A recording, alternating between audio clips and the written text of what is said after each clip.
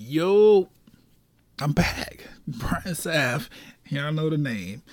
Thank you so much for tuning in once again to another episode of the Talk and Play Blurred Cast. I promise the appreciation, it can't get no realer, man. I really appreciate it. Especially I done took this little time off and everything.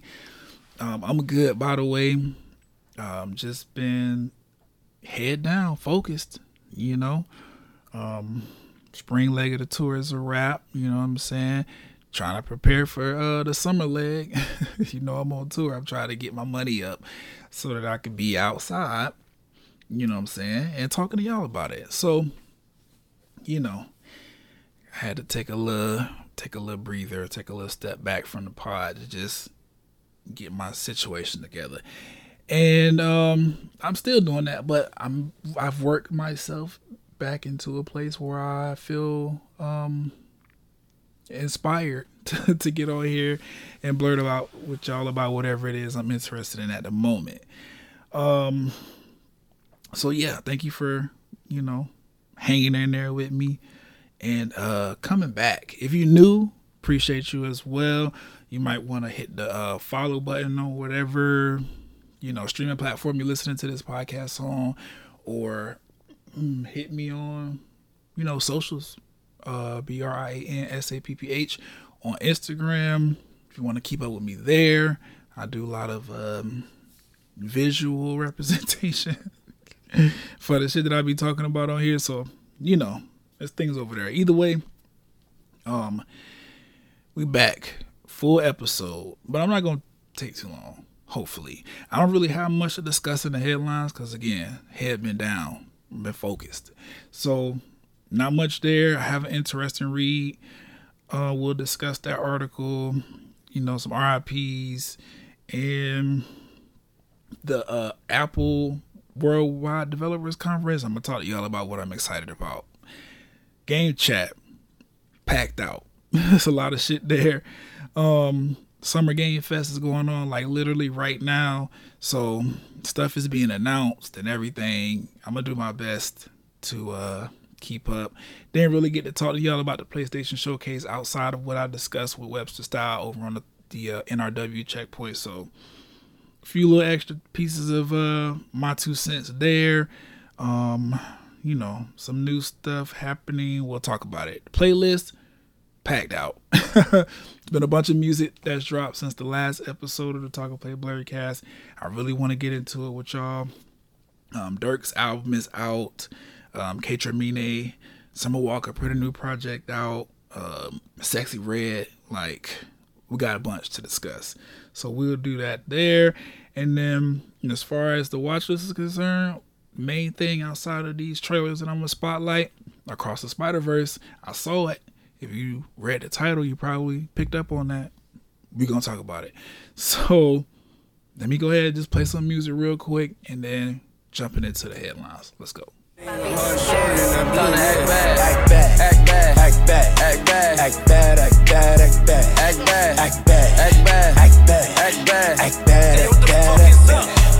look good, act bad. If you look good, act bad. If you look good, act bad. If you look good, act bad. Act bad. Act bad, act bad. Act bad. Act bad, act bad. All right, so the interesting read for this episode comes from Press Start. Y'all know I like to scroll the Apple News app. This article came across my feed or whatever. It's titled, Sony aims to have 1 billion active users across its services with a focus on live service games. And it's written by Kieron. K-I-E-R-O-N. Verbra. This person, Kieron, they wrote this article. It's pretty dope. It's pretty much, you know, going into detail about the title, which is that Sony is aiming to have all of these people using their stuff with the focus on live service games. Now, this was just dope to me because y'all know I like business I like to see the behind the scenes of business, or at least understand how businesses operate and what they, have in mind as far as goals and objectives with their companies, right? So reading this, I was like, okay, this is dope because, as you know, Sony is not just PlayStation. Like, Sony has record labels with some of the most biggest and influential artists signed to it. Either way, I could see this 1 billion active users across all of the services like being a thing, just by way of how big Sony's reach is. Y'all know they got the tech stuff, PlayStations, headphones, cell phones, tablets, computers, laptops, all that. Y'all know Sony deep in the game. And then on top of that, which, they don't really go too much into the whole music side of it and the tech and everything, but they do talk about like all of these projects they have coming up as far as movies and stuff are concerned. Y'all know Sony is still out here producing Spider-Man, Marvel content because of the amazing contract that they had in place before Disney came along and bought Marvel.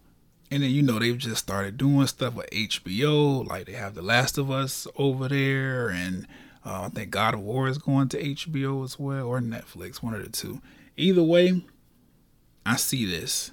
Sony being able to really scoop up 1 billion users across all of the things that they service. Like, yeah, they focus more so on the live service games for like the ending of this article because, Bungie just announced in the PlayStation showcase that they working on a new live service game for PlayStation because, PlayStation owns Bungie. And then, Destiny 2 is getting a new DLC. Destiny is a live service game, so there's that. And then, Sony, they're intent on becoming part of, the VR world with, their VR headset or whatever. So there'll be games over there that have some live service elements to it too. So I can really see this. And it was just dope having somebody like kind of break it down, like what they're trying to do. So yeah, if you're interested in that, definitely head over to Press Start, find this article and check it out. They have some graphics on here that kind of give some other like key details to support this article and I thought were really cool.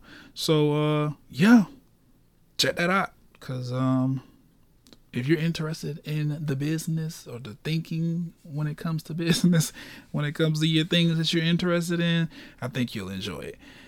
Moving forward, headlines ain't really got much to talk about, bro.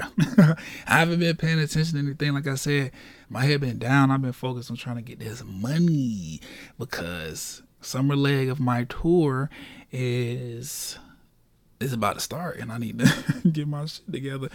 By the way, I know I said I was going to announce the next tour stop. I'm gonna probably hold off on that one more episode. So next episode, you can probably check me out because I haven't locked in anything yet. That's the only reason. But what I'm eyeing right now at the moment, there's a concert happening in Jacksonville that I'm like very, very certain I'm gonna be going to. Jeezy, Plies, Webby, Lil Boosie, all in concert. It's gonna be a good ass nigga time. I'm ready to turn up with a bunch of, other fellow blacks that enjoy this particular niche of Southern music. So there's that, and then Hershey Park in Hershey, Pennsylvania, that is on my list to like fly out to go do because they are opening a new roller coaster, Wildcats Revenge. If you know anything about me, or if you are new, you might be new and you might not know this. I'm like a little theme park enthusiast. I don't know. Born and raised in Orlando, so maybe that has something to do with it, with Disney World, Universal, and SeaWorld being here all the time. I could just go whenever I feel the need to. But yeah, they opened a new roller coaster. I really, really love roller coasters. So I am going to be traveling to go ride. I'll let y'all know because I think I'm gonna do this blog situation. I think I'm gonna do this video vlog situation. So we'll see. But speaking of roller coasters, I got an opportunity to ride the Pipeline Surf Coaster at SeaWorld Orlando. They were having like a pass holders preview or whatever. So I made it out there for that. I'm pretty sure the ride is open to the general public at this point in time, but when I went, it wasn't. And, you know, I got to ride it multiple times. So my opinions on it, it's straight. It's a cool roller coaster. I enjoyed it. I think as far as roller coasters are concerned, SeaWorld Orlando is sitting at a grand total of six roller coasters. Yeah. This one, top 3.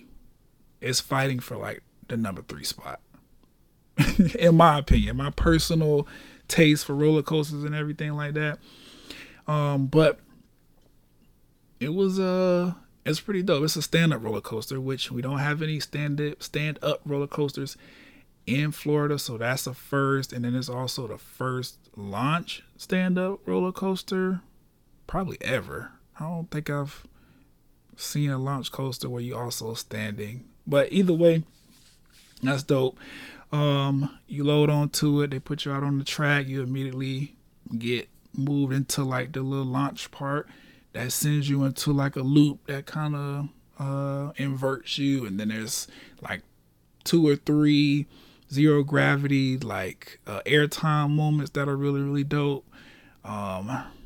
The roller coaster's too short for me. I say that about all roller coasters just because I like to ride. If I'm gonna be riding now, let's ride. But yeah, that's just a personal thing. Either way, it's a fun roller coaster, and I don't really have too much negative to say about it. Maybe 2 things, right? The harness thing, the little situation that you pull over your chest area so that they can lock you in while you're standing up. If you are an individual that has titties on your chest area, if you are an individual that has breasts, that might be a little much for you, especially if your titty's tittying, like if you really tittying out here, you might run into a little, issue with that, because I don't have them. And it was making me uncomfortable, not in the chest area, but in my collarbone area, which obviously sits above my chest. So I was like, damn, bro, if this shit making my collarbone feel like it's about to snap, I can only imagine, what the breasts is feeling like when they pat it down and packed in up underneath this goddamn restraint. So, be weary of that, because it was definitely like digging into my collarbone a little bit. And I thought, okay, maybe they just got it on a little bit too tight. But like, no, the rest of the shit was comfortable to me.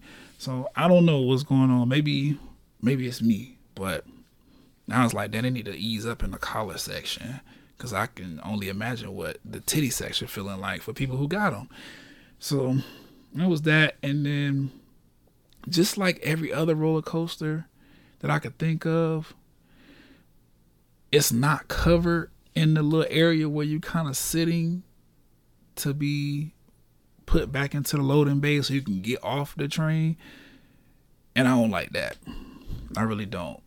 Like, it wasn't even like a super hot day when I went, but just standing there on that roller coaster train waiting for the people in front of us to load up and get pushed onto the track, I had some sweat building up, and I was like, I can only imagine what this is going to feel like in 90-degree weather, because summertime in Florida, 90 plus daily, whether it rain or not.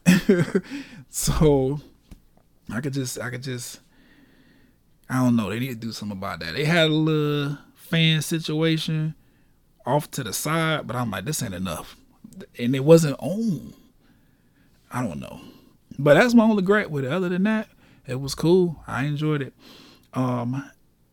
So hopefully, I feel like I already know Wildcat Revenge is going to be way better. It's RMC roller coaster, which has quickly become my favorite after riding Iron Gwazi at Busch Gardens. But yeah,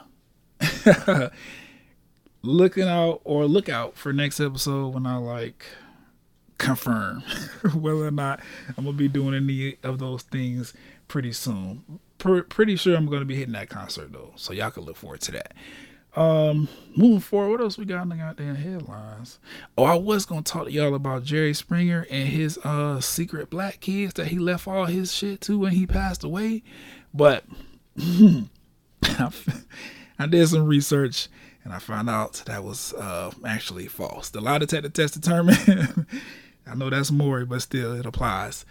That was a lie that they had told me. Yeah, that was fake. So let's move on. Rest in peace to Ray Stevenson. You might have remembered him as one of Thor's Asgardian homeboys in the Thor movies. He's been around. Tina Turner also passed away. That was sad. Thank you to Beyonce for doing that musical tribute to her in the middle of the Renaissance tour. You didn't have to, but you did. Because you understand. You wouldn't be who you are if it wasn't for Tina Turner. And, you know, she a legend and all that stuff. She had a full life. I know there's some stuff going on with, Tina Turner even like black people. That ain't really got nothing to do with me. I actually can kind of understand, especially the way we've been picking at her situation with Ike for as long as What's Love Got to Do with It been a movie. So, you know, I get it a little bit. I kind of understand. But yeah, rest in peace to Queen Tina Turner. Also got to give, a quick RIP to Jackie O is her name. DC Young Fly's baby mama / girlfriend. I also seen fiance possibly. I'm not sure. I'm not in that man's business like that. But it was sad to see, you know what I'm saying? Because, they got 3 kids together. And if you watched Wildin' Out before, you probably seen them interact here and there. Because, Wildin' Out girl, DC is like main cast member on Wildin' Out. So, yeah, man, it's just sad. Kids shouldn't have to grow up without parents, let alone mothers. So, yeah, man, sad, bro. What else we got on here? Oh, yes. This, Apple WWDC, the Worldwide Developers Conference. Woo. I just wanted to talk to y'all about this because, this is my favorite part of, being an Apple user. When they do these WWDCs to, talk about what software and hardware they got coming next, I really, really fuck with it. This one, thing that got me the most, iOS 17 is on the way. iOS, for you Android users, iOS 17 or iOS period, it's just the operating system. That's what OS stands for. It's still an operating system that pretty much runs the iPhones and iPads.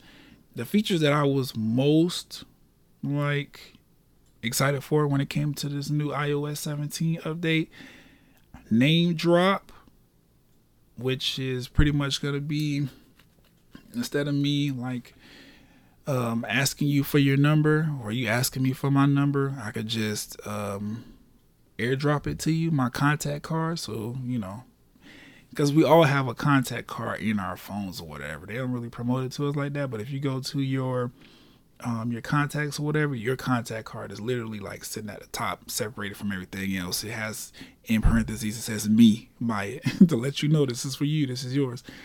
So we'll be able to airdrop that to people instead of passing out our phone numbers and all this other stuff, which would be dope because that'll be the new business card kind of. Obviously, there's a section on there where you can include your email and your birthday and any other important life events, your social media handles and stuff like that. So that'll be dope that we could just airdrop that right away. And then they made it even more customizable with this contact poster or whatever. So we can actually choose the photo that it's going to take up your entire iPhone screen whenever we call you. I really like that because I got some pictures in mind that I want to use. What else? The little standby thing. I am interested in that. Now, I don't know. I don't know if I'm gonna spend the extra money to buy the little phone stand or whatever, but I like what it's talking about.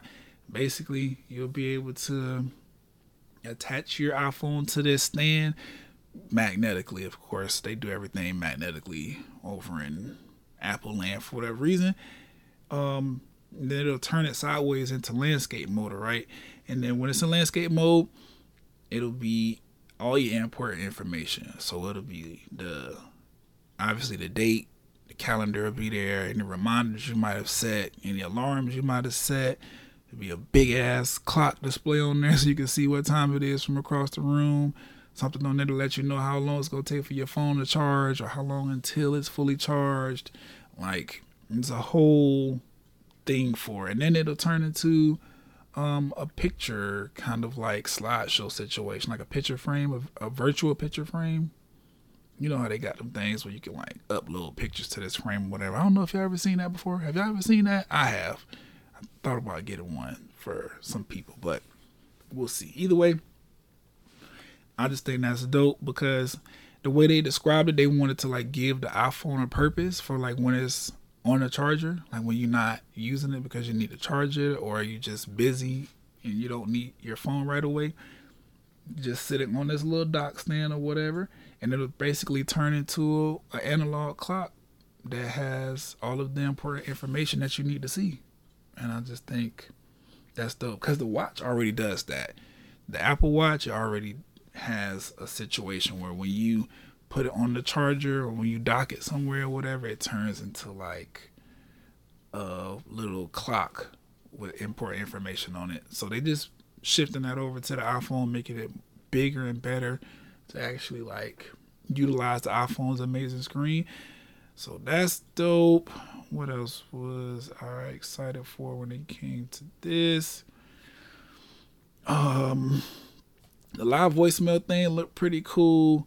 I'm somebody that don't answer the phone when I don't have the number saved in there already, or when I could tell it's somebody I want to talk to, like one of them people that be calling to like, hey, are you signed up for Medicare? Like, you should do X, Y, and Z, like telemarketers and shit.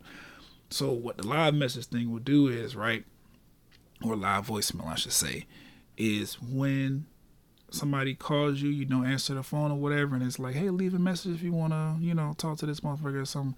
It will actually transcribe the voicemail on screen to you as the person that's on the phone leaving you the voicemail. So after your phone be like, this phone number is not available right now, leave a message if you want to talk to them. You want them to call you back.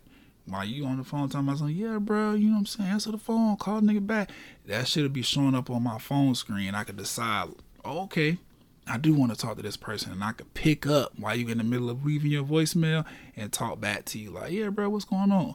Same thing how I guess like phones used to be back in the day when the answering machine used to pick up, like the actual answer machine box. It used to read or you used to be able to hear people leaving a voicemail and then answer the phone if you want to talk to them real quick while they still on there leaving you a voicemail before they hang up.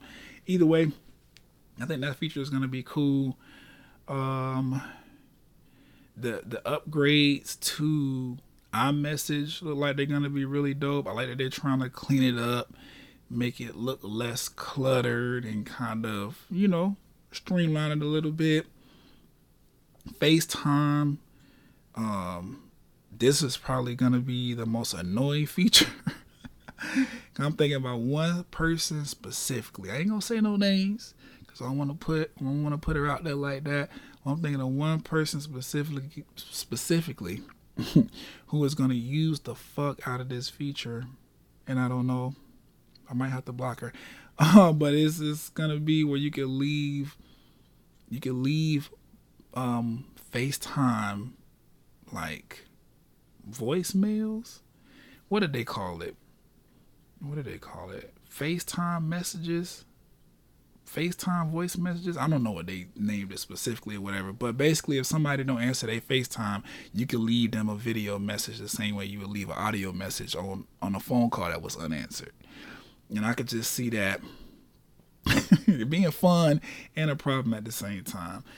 I also like the check-in feature or app. I don't know if it's going to be a feature or a dedicated app, but it's basically a feature that they're adding to where you will be able to check in with your friends if they like leave for some reason.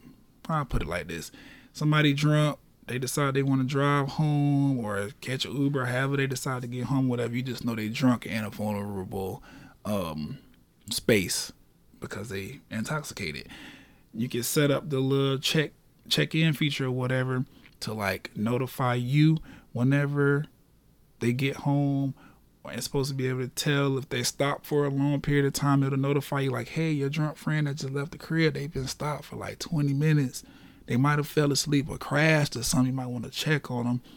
It's really, really dope. It's an automated like feature now versus trying to text and call and being mad when you wake up the next day and realize my homie ain't text me to let me know they made it home safe. Now I gotta check in with them. Be like, bro, did you make it? Like, what's going on? Yeah, my bad, bro. I fell asleep as soon as I got in the crib. You know how that shit go.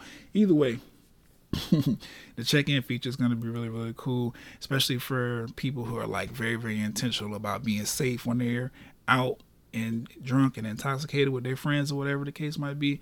It'll just be another way for us to keep, track of our loved ones. Most of us, we do the whole find my friend situation, share your location shit already anyway with the iPhones or whatever. That's just taking it a little step further. It's like, we know you separated from this person at 2. They're supposed to have been home by like 2:45. It's now 3:15. They location says they ain't made it home. Call them. Send a police. Something's going on. I like that. And then they did the autocorrect thing, fixed it so we can curse now and it won't change it to something stupid like duck. So that's going to be fun. And then the new journal app. I really, really like what I saw based on what they presented in the showcase or whatever, because I use the notes app pretty frequently to jot down things, especially to like write out these episodes. The journal app like a more streamlined version of that, and then it's actually a journal. So if I want to put my innermost, deepest thoughts in there and have it encrypted like you would a real journal that you can write in, that's what it's there for. But it's also got all this like cool integration. So if you wanted to like make a journal entry about, I don't know, an amazing vacation you had, like you can include the pictures in there and whatever songs you was listening to that really turned your shit up, videos and all this other stuff, and then you can write a whole essay to yourself. Whatever journals are for, you can use it on the journal app. I probably would transition to using that app instead of using the notes app so much. So I'm excited for that just because I like the features that are going to be packed into it. That was mostly it though.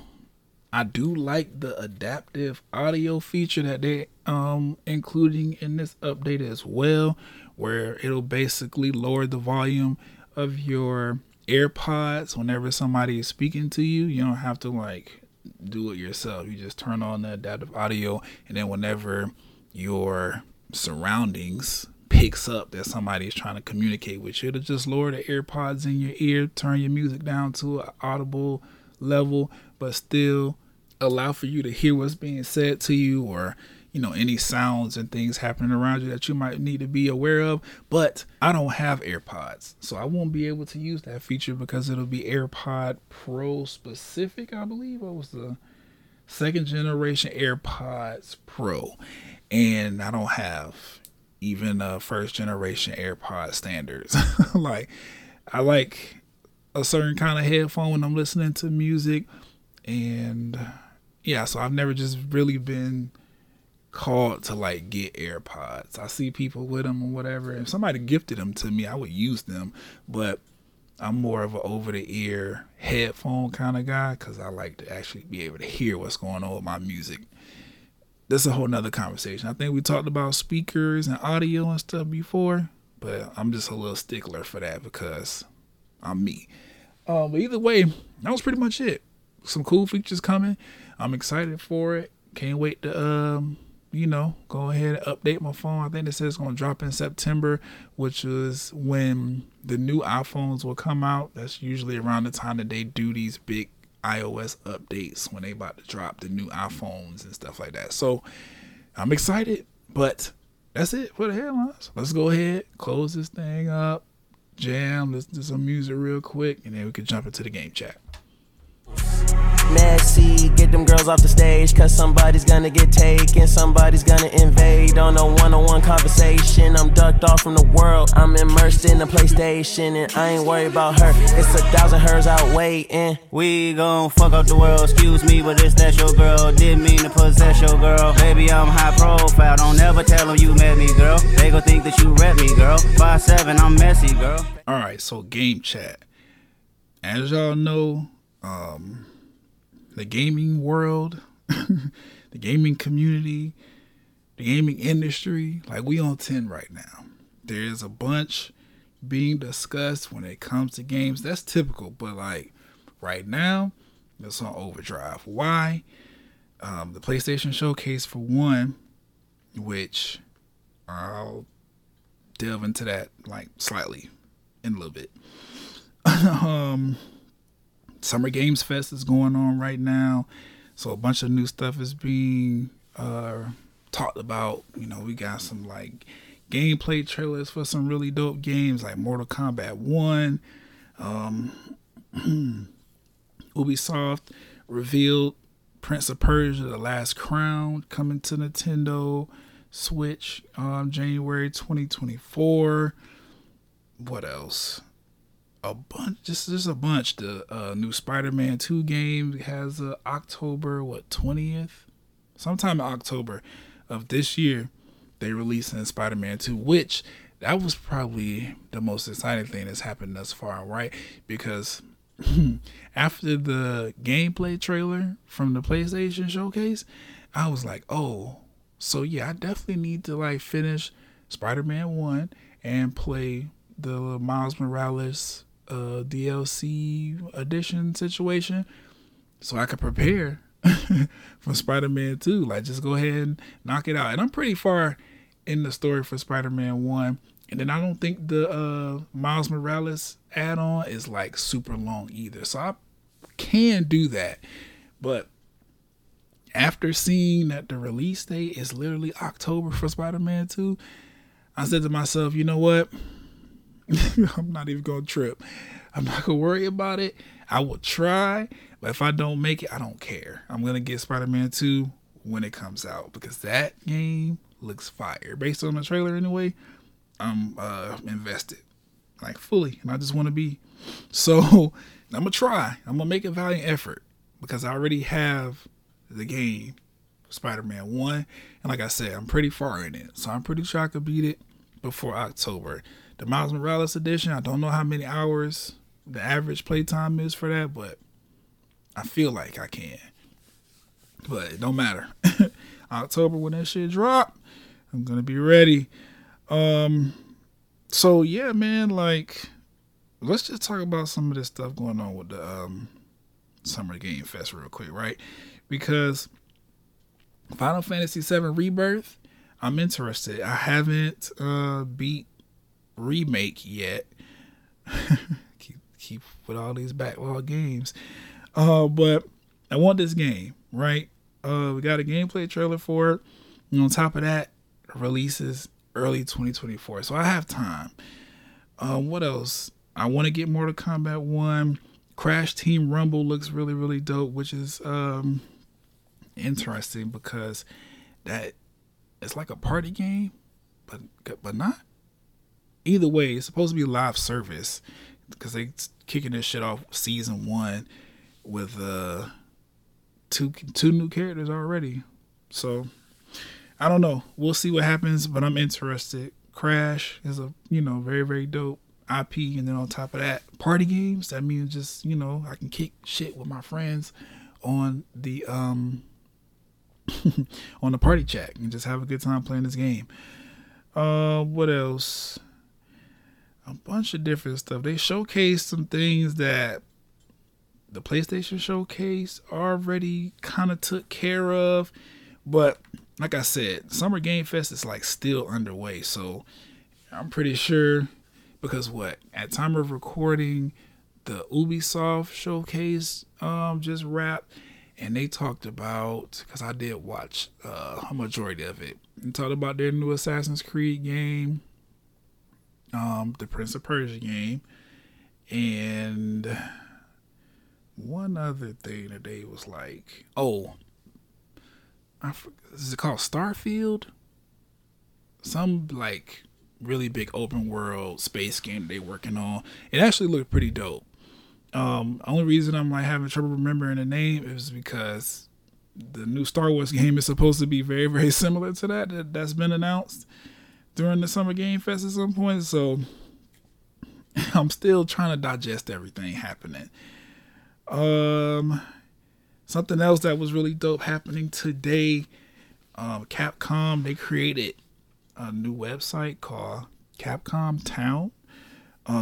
It's really just to celebrate the 40th anniversary of Capcom. So if you go to capcomtown.capcom.com, it'll pull up this like immersive website or whatever, and you can actually play retro games on this website. So they have like Street Fighter 2 on there, Final Fight, Mega Man 1, 2, and X, like just a bunch of their like really popular Capcom games that we've come to know and love from them. You can play these games on this Capcom Town website. Now I haven't gotten the opportunity to play the games, so I'm not sure like if you need to play on a laptop or a PC or whatever, but these are older games. I'm looking at the website now. It's a bunch of like Flash programming or technology used on it. So I'm assuming most of these older games, especially because the older games are like super, super small compared to the size of games we have now. Pretty sure these are just Flash games you can play real quick. Either way, if you are a Capcom fan, check that out, because I think that's really, really dope. They're celebrating their 40th by letting us play the old games for free on a cool website. That's dope. I didn't really get to talk to y'all much about the PlayStation Showcase. I went into it briefly with Webster Style over on the NRW Checkpoint. Check that out. I forget which episode we talked about it on, but it had to be the one right after the PlayStation Showcase, because I think we recorded the same day. So if you're interested on my thoughts, head over there. What I will say here really quick though, I enjoyed the PlayStation Showcase. Webster brought up a really good point that they didn't really talk too much about any like exclusive or first party games. Like most of these games that they debuted during the showcase, they're going to be coming to other consoles.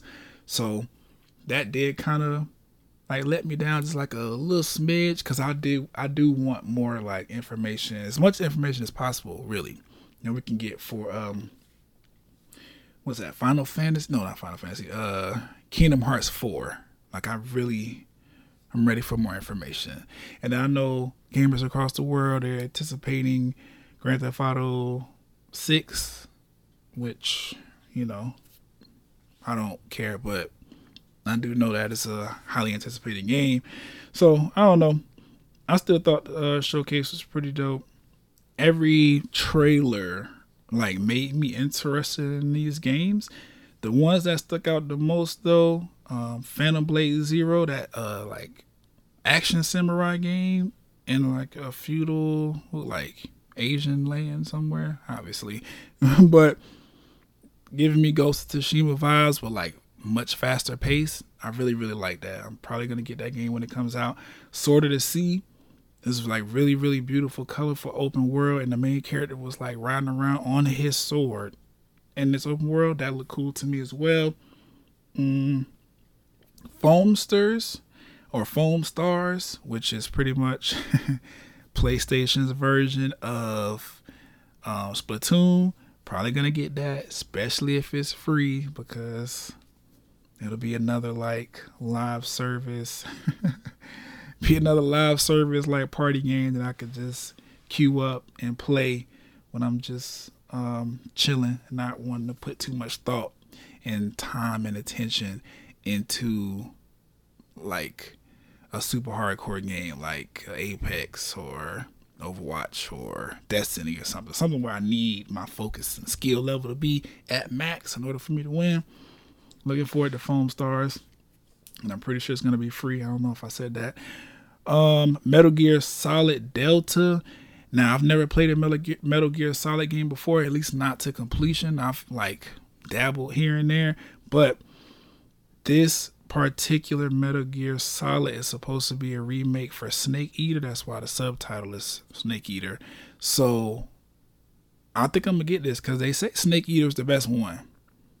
So I feel like this would be a good game to get just to get into the Metal Gear Solid universe, because it's a really, really dope game. That franchise as a whole has like withstood the test of time, and I don't know, I'm on board at this point. I want to play. Final Fantasy 16, that looked really, really fire. It's the first Final Fantasy game that is like new to the franchise, and I'm like super interested in playing, so I'm gonna probably get that. Obviously Street Fighter 6, because that demo was fire, so I'm gonna get that. I think it's out now, actually. And then they talked about the VR stuff, which I don't plan on getting PlayStation VR anytime soon, so that is what it is. They showcased like what Bungie is working on specifically. Marathon, which I found out that that's like their first ever game, and they bringing it back, making it live service and tuning it up to make it like dope. So I'm interested to see how that works out. And then that new Destiny 2 DLC that I talked about earlier. And then they introduced the PlayStation 5 hardware, Project Q handheld, which I'm still on the fence about it. And I feel like I want it way more than I need it. And the only reason I feel like that is because I don't feel like it will add any value to my gaming experience. Like, I feel like it's just a substitute for your phone with the little control things you can attach to it. If it's not going to do anything past that as far as playing, like if I can't download games to it, if I strictly have to rely on share play or remote play and Wi-Fi across all of this stuff, I'm probably gonna skip it, because whenever I'm traveling and I want to bring a console, it's always the Switch. I never think about packing up my PlayStation and taking it anywhere. This handheld Q device could be like a good supplement for that if I want to take PlayStation stuff with me, but I don't see it like doing anything special that I can't just do on my phone via remote play. Like, I have an iPhone, it's a 12 Pro Max, so my screen is fire. And then the little plug-in controller thing, I don't think those cost, they less than $100. So I would much rather do that. I would much rather do that than buy this handheld Q thing that can only be used on Wi-Fi. And yeah, because at least the phone got 5G on it, so I could remote play from pretty much anywhere, right? I think I never remote play. I don't know if you have to be on Wi-Fi, but either way, ambitious. But if it's not gonna be I don't know, current version of the PSP, then I'm gonna probably not get that, because it would be a waste of money. Outside of that though, because like I said, Summer Game Fest still going on, so we could sit up here and talk for like ever about all of the stuff happening there. I'll probably do like a more streamlined recap of it on a later episode once Summer Game Fest is actually done. But outside of that, let me see. Oh, I started digging into my back catalog. So I don't know if you saw, but me and Webster, we did a segment on the NRW Checkpoint, like for the New Year episode or whatever. Oh, what games are you interested in completing from your back catalog? Guardians of the Galaxy was one of the games I mentioned. And what do you know? I've started back playing it and progressing further into completing the story. I'm really, really close. I have one more move to unlock for Groot. The rest of the Guardians, all their abilities are unlocked. And then the part of the story that I'm on now, I'm trying to rescue Adam Warlock, as well as obviously Peter Quill's daughter. But I don't know, man. Jumping back into this game was really, really dope. It reminds me that the story is really, really good. And I'm really interested in seeing how it like plays out, because this is a brand new story specifically for the game. You're not gonna find this story in no comic books anywhere or any movies. So I'm really, really hyped to kind of like finish it. So I've been playing it here and there. I'm probably gonna finish it sometime in the next, I don't know, month or two. And this has been taking my time though, because there's other things happening with current games, like My Hero Ultra Rumble. That game is gonna be dope. It's like My Hero Academia and Apex got together and had a baby. It's it's Apex, but with My Hero Academia characters. I say it like that. That's more accurate. Either way, they had an open beta. I played it, won a few matches, lost most of them, had a good time 100% of the time. It's fun. I like that you know, Apex, you open up like crates and stuff or whatever, and they're like mods to make your guns better or give you more armor and stuff like that. In this game, we open up the crates. It's like skill cards in there to make your attack stronger or more faster or whatever they need to be in order for you to have a leg up whenever you get into these battles. It's 3v3 battle royale. So Apex, but with My Hero Academia characters, and it was a good time when it officially launches, because I think the beta is closed now. So when it officially launches, definitely gonna be downloading that, because it's gonna be free to play, and having a ball with it, because I love My Hero Academia as an anime, and Apex is a fire game. Even though it's like lost my attention here over the past couple seasons, I still pick it up from time to time just to go in and shoot and see how far I can make it in some of these battle royales. I really like the extra modes in Apex, like arenas. Well, they took that out, but you know what I'm saying. Everything except battle royale. Either way, I still play from time to time. This one's probably gonna take up all of that time that I would possibly put back into Apex, because I don't know, it's just not holding my attention like it used to. I don't know. Either way, that's dope. And then Overwatch 2 just announced Season 5, which is going to bring some cool PvE kind of experiences, even though they said they scrapped the whole PvE like side that they was building out. They still have like these story mode missions that have been in the game really since Overwatch 1. So they got new ones coming. Tracer is going to be the focus of this season, so she's getting a mythic skin that's going to be really, really dope. I like the design of it. What else is going on in Season 5? I just watched the trailer not too long ago, but yeah, the Battle Pass focuses on Tracer with her mythic skin thing, new story mode missions. The summer games are coming, so Lucio Ball is returning. That's always a fun thing to just play in the arcade. So yeah, Overwatch 2 is moving. They released the roadmap for, I think, Season 6, because we got a new support hero coming up in the next season, which I'm really, really excited about. The character looks dope. Season 5, new skins. Ready for those, because I've been maining Life Weaver. I'm getting better with Life Weaver, so I need a new skin to show off that I'm dedicated to the character. So, Overwatch Season 5 looks dope, and then everything that they detailed in the roadmap moving past Season 5 looks dope as well. Obviously, I'll talk more about it as those things tend to pop up. Season 5 goes live, was it June 13th? So probably the day this comes out, or shortly after. Either way, really hyped for season 5 just because I love Overwatch. I play that shit like more than any other game, and it's dope.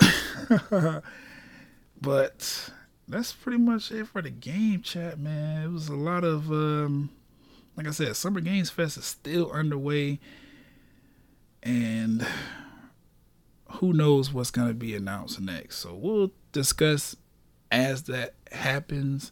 But for now, let's just go ahead, close that up, play some music, then the playlist, so we can talk about the music. Bet. Pound Town, just left Pound Town. Let my nigga, he just took a bitch down.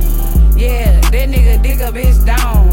Yeah, that nigga eat me out. Hey yo, Red, my name is Pink. I made him go get that ink. Let him eat that pretty pussy, now he keep trying to link. I'm pimpin' pinky ring, his ex is his rinky dink. I'm about to pop a thingy, then sip on this drinky drink. Get the grip for my bitches dip, nigga with my tip. I'ma flip like 100 bricks, get back with my licks. I'm a bitch, I want fish and grits, throwing hissy fits. Alright, so the playlist for this particular episode, again, jam-packed. We had a lot of music come out since the last episode. I apologize once again for not being around to talk about this stuff. I hope this episode's not getting too long for you. But if you still listening to me, I fuck with you. What we got? Oh, okay, so Dirk and Cole put out the All My Life song, right? It had a video and everything. I like the video. I think the video is dope. I'm gonna be real though, right? I'm not a huge fan of songs with like kids on the chorus like that. Like Hard Knock Life with Jay-Z or whatever. I was never, then this didn't move me. What else? You know, when they put kids or they have those like mousy, squeaky little voices on songs, like those immature voices on songs, I tend to, I don't know, I just, for whatever reason, I don't like it. But what I say about this All My Life record, it is growing on me. I will say that. I'm starting to look past the childish voices on the hook, the little choir of children, and get into like the beat. The beat is really, really fire. And then it's a good message. I really like the message of the hook, the chorus or whatever. And it fits the beat like perfectly. So it's a cool song. I'm not mad at it. It's just the kids thing that should be throwing me off whenever I hear like why is this why do they have kids on this fucking song? Like, and it's always a song talking about the struggle and what you gotta do in the streets and all this other stuff. Like, I just rather not. I feel like Cole and Dirk could have did that. Of course, they wouldn't have sounded like a children's choir, but it would be better to me, just audibly, or not audibly, but sonically, it would sound better to me. Because when I'm listening to the song and I sing it myself, I be like, this sound fire. They been trying to keep me down. They been trying to keep me down. Whenever I'm saying, oh my life, it be sounding fine to me. So I don't know why they chose the kids thing. But, you know, it's what it is. I just, you know, I would prefer to keep the kids off the explicit records where they talking about hitting niggas and what they had to do to get by, how shit was trying to keep them down, people was doing X, Y, and Z. It's just, you know, kids on the hook, but then the subject matter is very, very adult. So I don't know, but it is what it is. Like I said, the record's growing on me, so I'm cool, I guess. Real Boston Richie, he put out a song accompanied with a video called My Image. The song was fire to me. I really, really like the beat and the flow he decided to use on this song. And I respect that, you know, with all these like snitching allegations or whatever that he trying to fight, I respect that he's still going with his music. Video is cool. It's a rap nigga video. Another, you know, in the streets, money, women, cars, corner stores, and probably some guns. I think I saw some chains in there as well, you know. Either way, Bad Bunny put out a song as well, Where She Goes, with a cool video for it. I think that's the part of the entire experience that gravitated me towards the song the most, because I know a little Spanish, you know what I'm saying? I do my Duolingos every day. I'm on there trying to learn Espanol, and I can actually understand things. I can read Spanish better than I could hear it, because Spanish people talk really fast. Hispanic people, I don't know the proper term, but those who speak Spanish as a first language, y'all tend to talk fast when y'all in y'all bag. So just like Bad Bunny, every other word, every other 5 words, and then I know what yo means, and I know that if it's an O on the end of whatever word you talking about yourself, and you know, I know Spanish. It just, I don't necessarily understand everything Bad Bunny is saying in this record. However, the visuals are stunning, and that's where the record shines for me. Now I have Spanish speaking friends who actually like the song a lot, so I'm gonna go ahead and assume it's really, really good. And then the videos always get millions and millions of views on YouTube, so I know the video fire. But you know, still working on understanding what he's saying in the song. I got the premise though. Where She Goes. Diddy, the City Girls, fabulous. Act bad, act bad, act bad, act bad. If you look good, act bad. If you look good. I fought with this record. It's definitely gonna be one of the songs of the summer. I don't know, it's brilliant. Diddy, he got Fabulous, who is like well known for putting out a good summertime hit from New York. You know, Diddy, you know, he New York as well. They got that whole situation going on. They work well together. They make good music. Come on down south, grab the City Girls, who they seem to steal the summer every summer since they've come out. Like, it seems to just be a City Girl summer every summer since City Girls been a thing. So it's a perfect marriage to me. Nice upbeat, up-tempo record. Fab slid on his verse.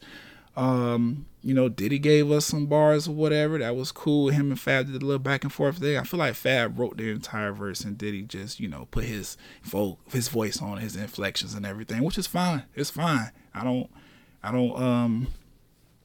hate that, because we know that about Diddy. Like, he raps, but he's not like a rapper. He'll get somebody fired to write his verse real fast.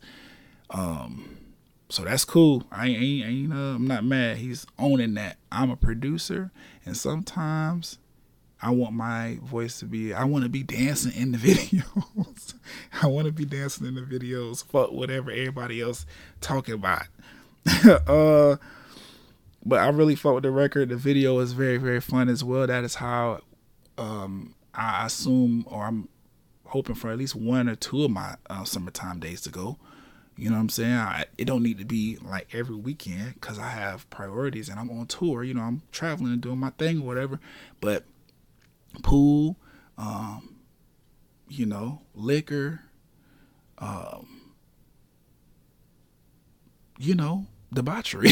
I want to be on the turn up moment too, like having a good time. But I really fought with that record. It really made me want to, like I said, hit a pool party, which, you know, I don't like heat like that, to be outside. Pools don't cool me down, despite what everybody tends to believe about water. Oh, if it's hot outside, go to the beach, go to the pool. That'll cool you down. You're still outside in the sun. What are you talking about? Like, as soon as you get out of the water, it's going to be hot. Standing in the water, you're going to be the parts of your body you can't submerge because you don't want to go in the water. You can't swim X, Y, and Z, or you're going to be hot. I mean, I know how to swim. I'll go in the water really fast, but I like to swim at nighttime. There we go. Or when the sun is down, or when it's cloudy outside. If it's beaming fucking hot, I'll stay in the air conditioner and wait for the sun to go about his business. And then I get in the pool because it still be hot at nighttime, especially in Florida. Either way, act bad. Act bad, act bad, act bad. I fuck with it. Taylor and Ice Spice put out this Karma remix. The video is dope. Very, very big budget. You could tell that. Shout out to Ice Spice for getting this look. That was really, really dope of Taylor Swift. Because Taylor Swift, she don't really... she don't really collaborate with rappers very often. I know she got the Bad Blood song with Kendrick, but I don't remember her collaborating with any other rappers. I'm also not like a huge Taylor Swift fan. She probably got like one album that I could say like, okay, this shit, she got some jams on here. I would never take that away from Taylor Swift. She got hits. It's just her music is not for me, and she makes it clear. So I don't feel bad. The songs that she ended up putting out that I'm like, okay, this is a cool little bop. Okay, I fuck with it. Other than that, I don't check for Taylor Swift music. Taylor Swift is probably the one artist that if I hear them on the radio, that'll be the only way I know they got music out, and I would decide like, okay, that's a good song, or I'd be like, another mediocre record from Taylor Swift, and just go on about my life. Open my Spotify and put on fucking Future or somebody. But yeah, she hasn't really collaborated with very many rappers. So shout out to Ice Spice for getting that collab. You would think Taylor would have did a record with Nicki by now, with how close their careers have been in terms of music. Like Super Bass probably wouldn't be what it was if Taylor Swift had not shouted that song out. And Nicki has given Taylor some very, very iconic moments in her career as well. So, I don't know. But moving forward, I don't really care for this remix. I don't. Ice's verse is cool. You know what I'm saying? I don't really feel like it fit the song, but it did what it needed to do as far as being on the song. They wanted to collaborate. They collaborated. It is what it is. I'm not, I listened to it, watched the video, decided the video was way better than the song, and then I really liked that Ice Spice got this amazing look from somebody as big as Taylor Swift, and I was like, all right, cool, moving along. Like I'm finna do now. Kendrick and Baby Keem, the Hillbillies. I really, really fuck with this song and video. I think I spoke about this before on the pod. I like when artists do like the little behind the scenes, or I'm on location, you know what I'm saying, having a rich nigga / regular nigga life, because they just be out on the streets doing regular nigga shit, with they friends, but then they rich, so they could like buy a bunch of stuff and go into fancy stores, and security is going to be protecting them at all times, nice cars, I like these kind of videos. This one looked like they shot most of it, or some of the clips came from, I guess they had a trip to London, and then they used the video to announce that Tyler Creator's festival camp Flog Gnaw is returning, which that is on my list. It's on the list. I'm probably gonna be going. I'm waiting for the lineup to come out to decide if I want to go or not. But they shot some of the scenes at LA's Dodger Stadium. So yeah, man. I fuck with the record. Kendrick and Baby Keem, they like floated over that song. I really, really like that. This lo-fi kind of Jersey club type beat that had like a dope sample on it. The whole song is fire. They put the video out, and immediately I went to Spotify to like add it to my playlist. They ain't put the shit on none of the streaming services for like another week and a half. Every day I'm on there like, God damn, when they gonna add this shit so I can put it on my playlist? Finally made it happen. Now I'm jamming. Hopefully,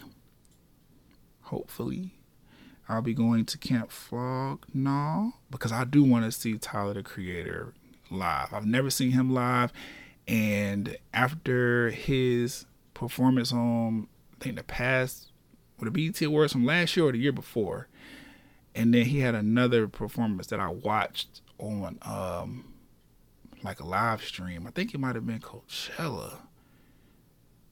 But either way, fire set, fire performance. I want to see it live because it's very theatrical in nature, even though, it's him doing music, the props and everything, and how he transitions to songs and the little interludes he be having, it looks like a very theatrical musical performance, not unlike Kanye. Kanye does that as well. His performances, his concerts and everything, his tours, they be very, very theatrical.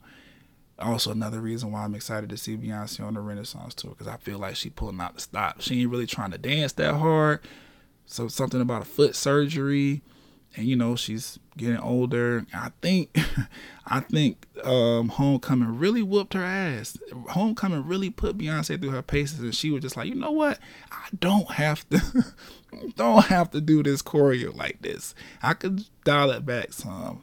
So I feel like that's what's happening with the Renaissance too. But I'm still excited to see it because all these clips surfacing, shit look fire. But that's beside the point. Kendrick and Baby King. Since we talking about Beyonce though, Kendrick jumped on America Has a Problem. So now there's a version out there without Kendrick, and there's a slightly remixed version out there with Kendrick that Beyonce officially released. And I fought with that because Kendrick slid on that beat. I was thinking to myself, like, because the rumor is that Act 2 is going to be just a remix album for Renaissance. So every song will probably have a feature on it from an artist and be remixed a little bit. She might add like 1 or 2 new songs also, just because Beyonce is like, she like that as an artist. Like, she not just gonna put out an album full of remixes. There's gonna be a new song on there as well, I think, if it's true. But in me thinking about like who Beyonce could have had on some of these records, because if you pay attention to Renaissance or just pull up the track list real quick, you will see that there are only 3 features on this entire project. The album, 16 songs, 1 hour and 2 minutes in listening time. Beam is featured on Energy, which makes sense because he's the person that's speaking on the chorus, or singing on the chorus. And then Move has Grace Jones and Tim's on it, which you can hear their vocals on the record. Grace Jones is talking, and I think Tim got like some vocals on there that you can hear. Either way, that's it. So I'm like, okay, now that we're getting these remixes like the Cuff It Weather remix, America Has a Problem with Kendrick on it, I was thinking like if somebody was to jump on America Has a Problem, it would either be Kendrick or Nicki. Like, those are the only 2 artists that I could hear like getting down with that beat. Maybe Chance. Chance could rap on that kind of beat as well. Chance the Rapper. Who else? Yeah, I only hear them 3 on there. Either way, I hope that's gonna be a thing. I like this record with Kendrick on it. I'm not like super blown away by this like version of the song, but I do like it because it's one of my top 5s from Renaissance. And obviously Kendrick is one of my top 5 favorite rappers, and he slid. So I like the record. It's just when I heard it, I was like, okay, Kendrick jumped on this. Cool. I like what Doechii did as well. She put her version out on YouTube. You know, I guess Top Dog didn't even think to ask Beyonce if she could like make it an official remix. So Doechii was like, you know, I could just say this is a freestyle and put it on YouTube and it can live over there. She slid though. Outside of that, what else we had? Oh, Sexy Red and Nicki. Coochie Pink Booty Hole Brown. Brown Town 2. Fire. I'm happy for Sexy Red and her team. That record, oddly enough, I fuck with it. I just like the ratchetness of it. It remind me of my homegirls from Florida who are just, you know, turnt like that. They just be having a good time. No video. Nicki slid on the verse, so that's cool. We don't even really need a video because Nicki, she did what she needed to do on the actual song. I fuck with it. Shout out to Sexy Red. And then Lotto and Cardi, they did Put It on the Floor Again, which I already like. Put It on the Floor. I know, you know, the whole beef between the girls and all the other stuff, they ain't really my my speed. I like the competitiveness, but I'm not gonna be like, oh, well, because Nicki is my favorite female rapper and on my top 5 as far as rappers are concerned, period. Anybody she beef with, I don't fuck with them. Like, no, I give these other people's music a chance and let that determine whether or not I'm gonna listen to them. I fuck with Put It On The Floor. Didn't necessarily need Put It On The Floor again, especially because Lotto's second verse on Put It On The Floor is good. I know Cola Ray had a little problem with it or whatever, but I still fuck with that verse. So at first I was like, damn, why they took off Lotto's second verse? I really fuck with it. But they put out another version, whereas Lotto's first verse and then Cardi verse and then Lotto's second verse from the original record. So I like that version a lot better. It makes sense. And I don't mind Cardi's verse. I think what I'm still trying to grapple with as far as Cardi, I don't know. She don't enunciate all the way, which that could just be her, what they call it, her like accent or whatever. But sometimes it takes away from the impact of her like bars and her punchlines. I have to listen like 2 or 3 times and be like, oh, you know what? She actually snapped right there. That was a good bar. Either way, albums that came out, Summer Walker with Clear 2, Soft Life EP. I fuck with the project wholeheartedly.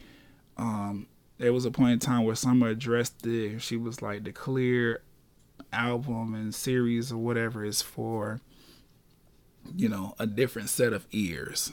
And you can hear it. You listen to Clear 2, it sounds like Erykah Badu had a lot of production on here or influence. It's one of those like neo soul kind of feels, and I fuck with it. I really like this project. And then she also said the radio stuff, the trap R&B shit that she's like blown up for, that'll be on like the official like studio albums. So I actually like that. I like the duality here. I like that she's able to step onto that like Erykah Badu soul, neo soul kind of vibe, that Jill Scott, Angie Stone kind of wave, and give us that Floetry kind of vibe, and give us that on the Clear project, and then go back to what's current with the R&B girls, the trap shit, the trap soul, trap R&B, trap and bass, R&B bass, all that shit on the those radio records with the samples and everything, all that shit on the like studio albums. I fuck with that because I like Summer's music. So both sides I enjoy. Cole's Hug, standout record obviously, because Cole's verse was fire, and I really like Summer's vocals on there.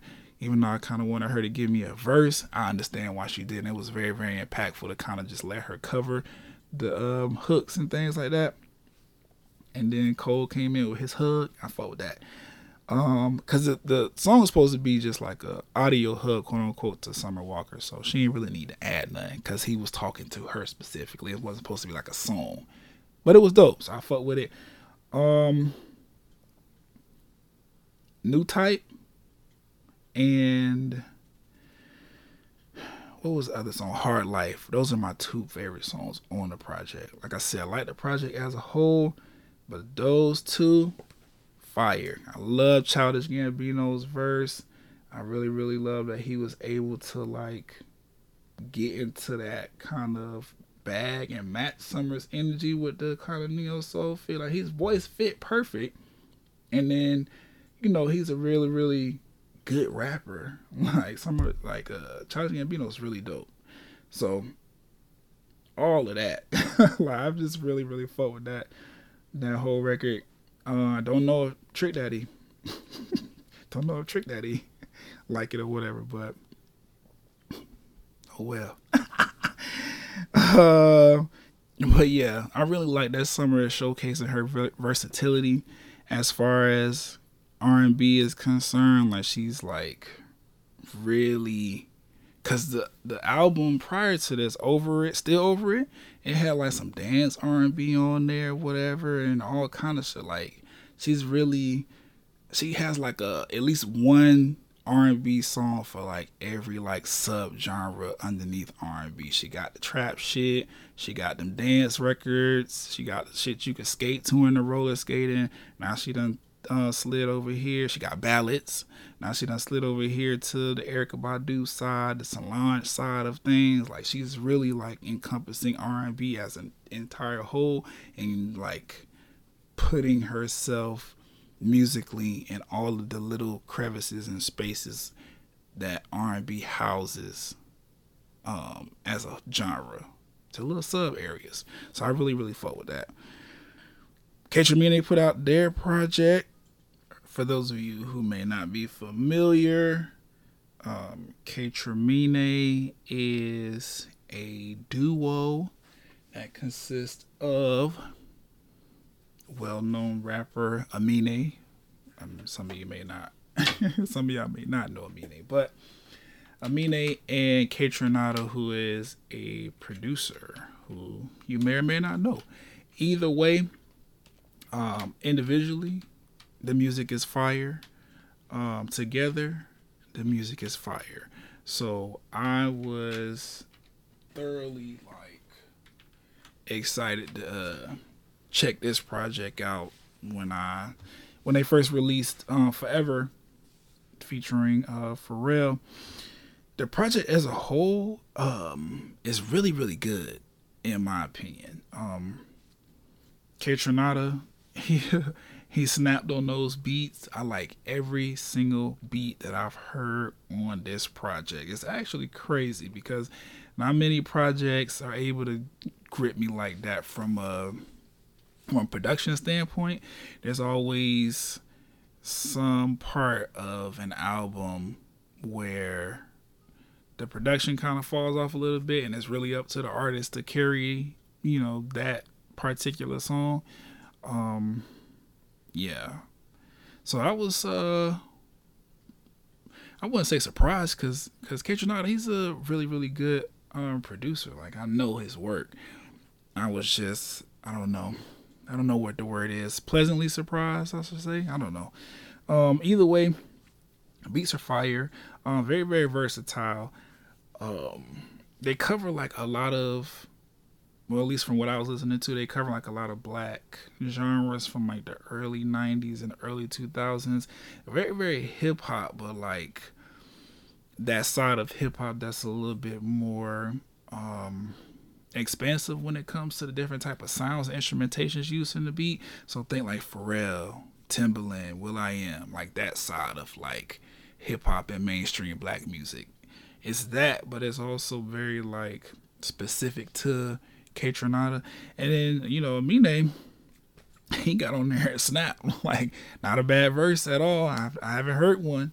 They open with the album with Who He Is, which immediately I was like, I want Busta Rhymes to get on this. I don't know why. Well, I do know why. It sounds like something that Busta Rhymes would rap on. But you know what I'm saying? I was like, if they decide to do some kind of remixes or part twos to these songs or whatever, I think Busta Rhymes would sound good on Who He Is. But outside of that, I like all the songs. West Side is fire. I playlisted that one. Master P probably has to be my favorite track on there because Big Sean, like, he ate that fucking beat up. Big Sean, he's one of those rappers. He's in my top 10, but he alternates with like the number 5 spot in my top 5 like quite frequently. It really just depends on between like him and Future and maybe like one or two other artists or rappers that I can't think of right now. They kind of pick up in that number 5 spot and then they might slip, but they always in the top 10. Wayne is one of those artists as well. Lil Wayne. But Big Sean ate. Like, he snapped on that fucking, this like, he got the best verse. He got the best verse on that fucking song. I really, really, really fuck with Master P. Shut the Fuck Up. 3 is really is really good, which is interesting because I don't know if the 3 is like a stylization kind of thing, like they just put the 3 there to kind of like, I don't know, make it look dope, or if it's like the third of the Shut the Fuck Up franchise. I don't know. I'm not sure. I'll probably, you know what? I have to look that up. Because maybe Amine has like Shut the Fuck Up 2 or something. He does. There we go. Shut the Fuck Up 1 and 2 are Amine records, which I need to double back. Because I'm fairly new to Amine's music. Good For You? No. 2.5. Actually, Limbo is where I like got into him or whatever. And then 2.5, I was like, okay, I'm a fan. I could check his stuff out whenever he dropped.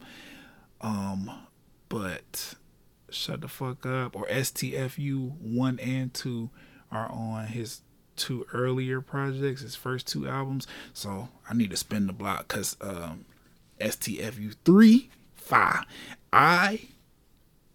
EYE featuring Snoop Dogg. Snoop Dogg 8. Now he's Snoop Dogg slick, and you know Snoop Dogg is a he's an older rapper that doesn't take anything away from his talent or whatever. I'm just saying he's been in the game for a long time. So and he's reached a legendary status, so he don't really do much music anymore. So when you hear a verse from Snoop Dogg or whatever, like like, oh, this new Snoop, I ain't heard it. Fire. He slid. Like, and I like the actual like instrumentation. If you think about all the music that Snoop Dogg has done with Pharrell, like Beautiful and stuff like that, like that's the vibe of like it's one of those kind of beats where it's like it's not like straight up hip hop. It got some other instruments in there that could kind of lend towards a dance vibe or like a pop vibe, but he slid nonetheless. Same thing with Amine, like they handled that song. I really fuck with it.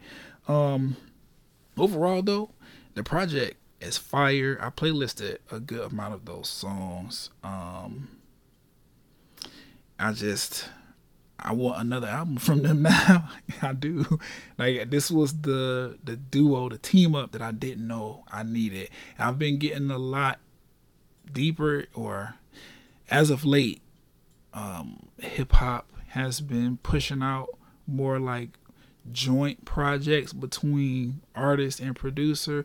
Most notably, Hit Boy. That's like his whole shtick, really. Like he produced Nas's last 3 projects, King Disease 1, 2, and 3. Are we at 3 yet? Yes. King Disease 1, 2, and 3. He produced those entire projects for Nas. He did a joint project where he produced everything, and the artist was Music Soul Child. So it's a bunch of like Music Soul Child records that were produced by Hit Boy, and they sound all amazing. Like that entire project is fire. He just put out another project recently where he kind of took the Metro Boomin approach, where he had a whole bunch of different artists just kind of get on his beats or whatever, but he raps as well, so you can hear him on there too. I really fuck with Hit Boy. He's one of those like producers that turned rapper but never went away from producing, still very much a producer, but he raps on the side. I fuck with that. I say all that to say I like these kind of joint projects. What K-Tremine just did, I would like for more artists to do that. Get you know, Metro Boomin, he's good at that. He did with 21 Savage, they do that kind of thing. I want more producers to start taking on more artist roles in the sense of being like the face of their projects, but then still being producers, you know, in the sense of like making the beats and making sure the artists sound good on those beats and working with, you know, not too many. You know, we could just do 1 or 2 artists and like crafting like a really solid body of work. Like taking an artist and being like, hey, I really fuck with everything you do. Let me produce an entire project for you. and we co-own it or whatever, joint whatever, just like K Community just did. It's dope though. I know we talked about Lil Durk earlier. All my life. See, it sounds good when I sing it. Just sounds like regular me. You don't need no kids on there. I'm still listening to or sitting with Durk's project because it's not. I don't know. It's not a project that is like an instant. Like, oh yeah, I really really fuck with this. Like, I could tell Durk is going through some things on this album, and it's starting to affect his music a little bit. Not necessarily, you know, that he sound like trash, nothing like that. Like, the project is not bad. It's just I'm still in the process of digesting everything. But I did manage to pick a few off of the song or after the projects that I like. A few of the songs, War About It featuring 21 Savage, fire. I fuck with that record off of Lil Durk's Almost Healed album, and You Got 'Em. I really like that record as well. And then, you know, like I said, All My Life Is Growing on Me, so I guess I can say I like that one. Same thing with Moneybagg Yo. He just put a new project out, Heart to Love, and this project is, I mean, I don't know. I'm not like a super big Moneybagg Yo fan. Like, I like his hits, his, you know, his singles that we know him for. I like those more than I do his projects. I've never given like a full project my time and attention, but because he's been pretty consistent with like the singles and everything and all of these hits that he's been churning out, you know what I'm saying, doing stuff with Glorilla and things like that. And I was like, okay, let me check this album out. So I'm sitting with it, right? Still sitting with it. It's not a bad project. I was able to playlist 3 of these songs, and I'm still like listening to the project on a fairly consistent basis to like make sure I feel how I feel about it. Either way, Keep It Low featuring Future, fire. I fuck with that one. F My BM, yes, this nigga made a song called Fuck My Baby Mama. That shit is fire. Cause why you being weird to me? I'm not. I really, really fuck with that song. I fuck with that song. And Rock Out featuring Lil Durk and YTB Fat, fire. That beat is crazy. Durk slid on that. This gentleman, YTB Fat, whoever he is, I fuck with your verse as well. The Keep It Low record specifically, I got all these hoes requesting toxic dick. I fuck with Future. Future, that nigga, in a past life, maybe even in this life, I'm toxic in like a really dangerous way because all the Future like shit be resonating with me, and I don't necessarily understand why. He's not the best person, but I fuck with his music whenever he get me turned.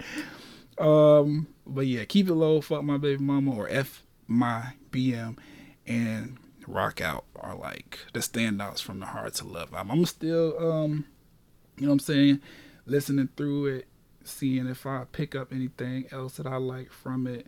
The On What You Want record with Glorilla, they made that a single, and it's starting to grow on me, so I'll probably playlist that one at some point. But for what I heard, it sounded like a solid project. Like I said, those 3 songs, I definitely added those to my playlist. And then, last but certainly not least, the girl Sexy Red. Sexy Red has put out an EP, her like debut EP or whatever the case might be. Is it her debut EP? Because you never know. Oh no, let's say she had another project out prior to this one. Okay, that's cool. Either way, yeah, she had another big song, in 2021,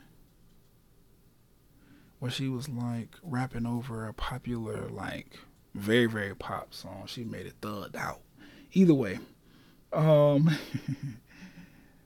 Sexy Red put her EP out, Hood Hottest Princess. It's ratchet shit. It's ratchet women talk. It's not very like lyrical or anything, but that's fine. because the beats are fire and the songs are relatable. The songs are relatable. Oh, it just is. I really, really like the Ski record. Ski! I really like that. I really fuck with that record. Ski and obviously Pound Town 2 with Nicki and Tay Keith on there. Looking for the Hoes is interesting as well as Strictly for the Strippers featuring Juicy J and ATL Jacob. Now, that one that one turned up too. That's a turn up one too. I like that she did that song because it's geared more towards the fellas. Like the women can definitely relate to it. It's literally strictly for the strippers. It's for it's for the strip girls. But you know Juicy J, you know how he coming. ATL Jacob as well. So especially with the production on that, ATL Jacob and Juicy J teaming up to produce a beat, and then Juicy J put a verse on that thing. Yeah, strictly for the strippers. I fuck with it.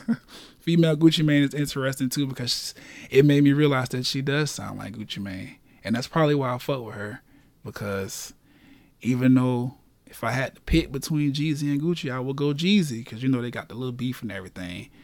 You know, if I had to choose a side, I don't, obviously, because I fuck with them both. But if I had to, it would definitely be Jeezy. But she do sound like a female Gucci Mane. That's crazy. Either way, project perfect for the summertime. That's what it's for. It's outside music. It's not K-Tramine. It's not Summer Walker. It's not something you're supposed to dive into and like getting your feels overanalyzed. It's literally for people who want to shake their ass and people who want to watch people shake their ass. And people who want to get drunk by the pool, people who want to be drunk in the pool, day parties, strip clubs, after hour spots, hookah lounge. That's what this for. This summertime music. So I'm say all that to say, look, Money Bag wanted to get his in. I say all that to say, I fuck with the project. Sexy Red, she out. I think that's it though, cause I've been spending a little minute on this music. Let's jump over to the watch list real quick so I can give y'all my take on Spider-Verse or Across the Spider-Verse, and then let y'all go. Sorry for talking so long. Metro! Hey, love Metro on that beat. I'm in bed, summer sun, has it brought my life back? Hanging in the balance, have you brought the light back? Pen pal on the night shift, she's who I get. Alright, so the watch list. Before we jump into Across the Spider-Verse, I did have some trailer spotlights. I think y'all should check these out. Mission Impossible Dead Reckoning Part 1. That trailer just looks fire to me because I'm somebody that enjoys the Mission Impossible franchise. Like there's franchises that they are absolutely absurd and they doing superhuman things in them, but I'm on board for the ride.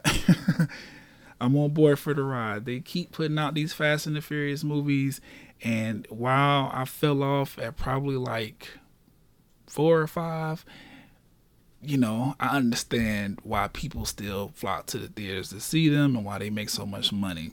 Mission Impossible is another one, except for I've been keeping up with Mission Impossible. Same way I've been keeping up with John Wick, which just reminded me I need to go ahead and watch Chapter 4. I'm pretty sure that's on a streaming platform at this point. I didn't get a chance to make it to the theaters to see it. I'm bummed out about that, but my TV is nice, so I'll enjoy it from the comfort of my own home. Same thing with what else is like a absurd series? Like it don't matter. Mission Impossible Dead Reckoning Part 1. Check the trailer out for that. It comes out July 12th. Ving Rhames is in it. Y'all know anytime Ving is in an action movie, it's probably gonna be good because Ving Rhames, that's an incredible actor right there. He need more flowers. I don't know what kind of awards he got, but he need more of them because Ving been out here for a long time, and that man went from being dressing in drag on one of these movies, was a Holiday Heart, to slapping Jodie upside the head in Baby Boy. Mind you, did he have clothes? He have clothes on. I just thought about this. I'm getting the scenes confused because I know he was cooking in the kitchen naked one time, but that's not the same scene. No, it's not the same scene where he had Jodie in the headlock. Either way, check out Ving, because that's my dog. Mission Impossible: Dead Reckoning. Obviously, Tom Cruise is in that. It's Mission Impossible. The trailer looked fire, which is crazy because I feel like they've done everything they could do as far as acrobats and stunts and all this stuff in Mission Impossible, but they found another way to make me tune in. So I'm gonna be watching it wherever I get a chance to watch it. I Am a Virgo. It's an Amazon Prime series about this 8 foot, 9 foot tall black kid with dreads going through, I guess, high school or something. I don't know. It kind of gave me like it kind of made me feel like Donald Glover is behind the writing, or Jordan Peele or something, but like, and not, I don't know. I don't really know how to describe it, but it looked very, very interesting. There was some moments that made me laugh out loud on the trailer. Check that out. I think that's gonna be one of those series that comes out of nowhere and like hooks everybody because the premise is interesting. I've never seen anything like this on television. It reminds me of that movie with the horses. Sorry to bother you. Sorry to call. What's the name of the movie with Lakeith Stanfield in it? And then it started getting weird, and you realize that the workhorse, quote unquote, saying is actually a real thing in this movie. What's the name of that movie? It was good. Either way, check out I'm a Virgo, because the trailer should be saying what I think I need to say. But as far as Across the Spider-Verse is concerned, let me tell y'all, I've been seeing a lot of like people on social media, a lot of different content creators and everything. They're dubbing this movie, or they're crowning this particular Spider-Man movie as the best Spider-Man movie to come out ever. I'm not mad at that. I would actually agree. Like the first Spider-Verse movie was Into the Spider-Verse. Phenomenal. Everything from the art style to the story and just everything about it. Miles, Spider-Gwen, their version of Peter Parker, or that variant version of Peter Parker, like, you know, the whole story with his uncle being the Prowler and everything. Like, that movie was amazing. This one just took that and was like, we're gonna keep the same level of amazement, just giving you a more enduring story, just giving you a more what's the word? They just gave me another story, another side of Miles and the entire Spider-Verse situation to like just grip me up as far as how I feel about the movie. And I'm saying that because we got to experience like more of the actual variants. The first Spider-Man movie, Into the Spider-Verse, you know, was mainly focused on Miles and Gwen and Peter Parker and, you know, the Spider Mech. I forgot the Asian girl who is in the Spider Mech thing and the Spider Pig. It was focused on mainly Miles, Gwen, and Peter in their whole quest, right? This one we get Spider-Man 2099, who's Miguel, Spider-Woman, who is voiced by Issa Rae. Spider-Man 2099 is not voiced by the singer Miguel. His name, the character's name is Miguel. His alter ego, his hidden identity, secret identity, Miguel. they was calling him Miguel the entire movie, so I just started calling the guy Miguel too. But he's actually Spider-Man 2099. Spider-Woman, who is voiced by Issa Rae. Very, very dope. She's pregnant the entire movie, still whooping ass, which was dope to me. We get to see more of Spider-Gwen and like her story, which that was probably something that I really, really enjoy about about Across the Spider-Verse. They took time to like differentiate which Spider-Man they were focusing more on. Like obviously the story is centered around Miles, but I don't know if anybody is watching this. Oh, spoiler alerts, I guess. Some probably ain't seen it, but I ain't even really tell too much of the story. It's gonna be a quick review. When they put the like different comic books covers on the screen or whatever, that's like their way of marking in the movie, like we're about to focus more on this character. And when they do that, you know, they introduce or reintroduce us to Gwen, and we get to understand her life and her backstory, what she's going through with her father and the Peter Parker in her universe. And they do it again when it comes to Miguel, aka Spider-Man 2099, and they tell us about his story and what's going on with him or whatever. And then obviously when the story kind of gets back focused like squarely on Miles and you know his situation that he ends up in. Again, I'm not trying to tell too much of the story because I don't know who's seen it yet or not. But that was really, really dope to me. I like that they did that, gave him like this really like dope Spider-Man cover with, you know, introducing them and all this other stuff.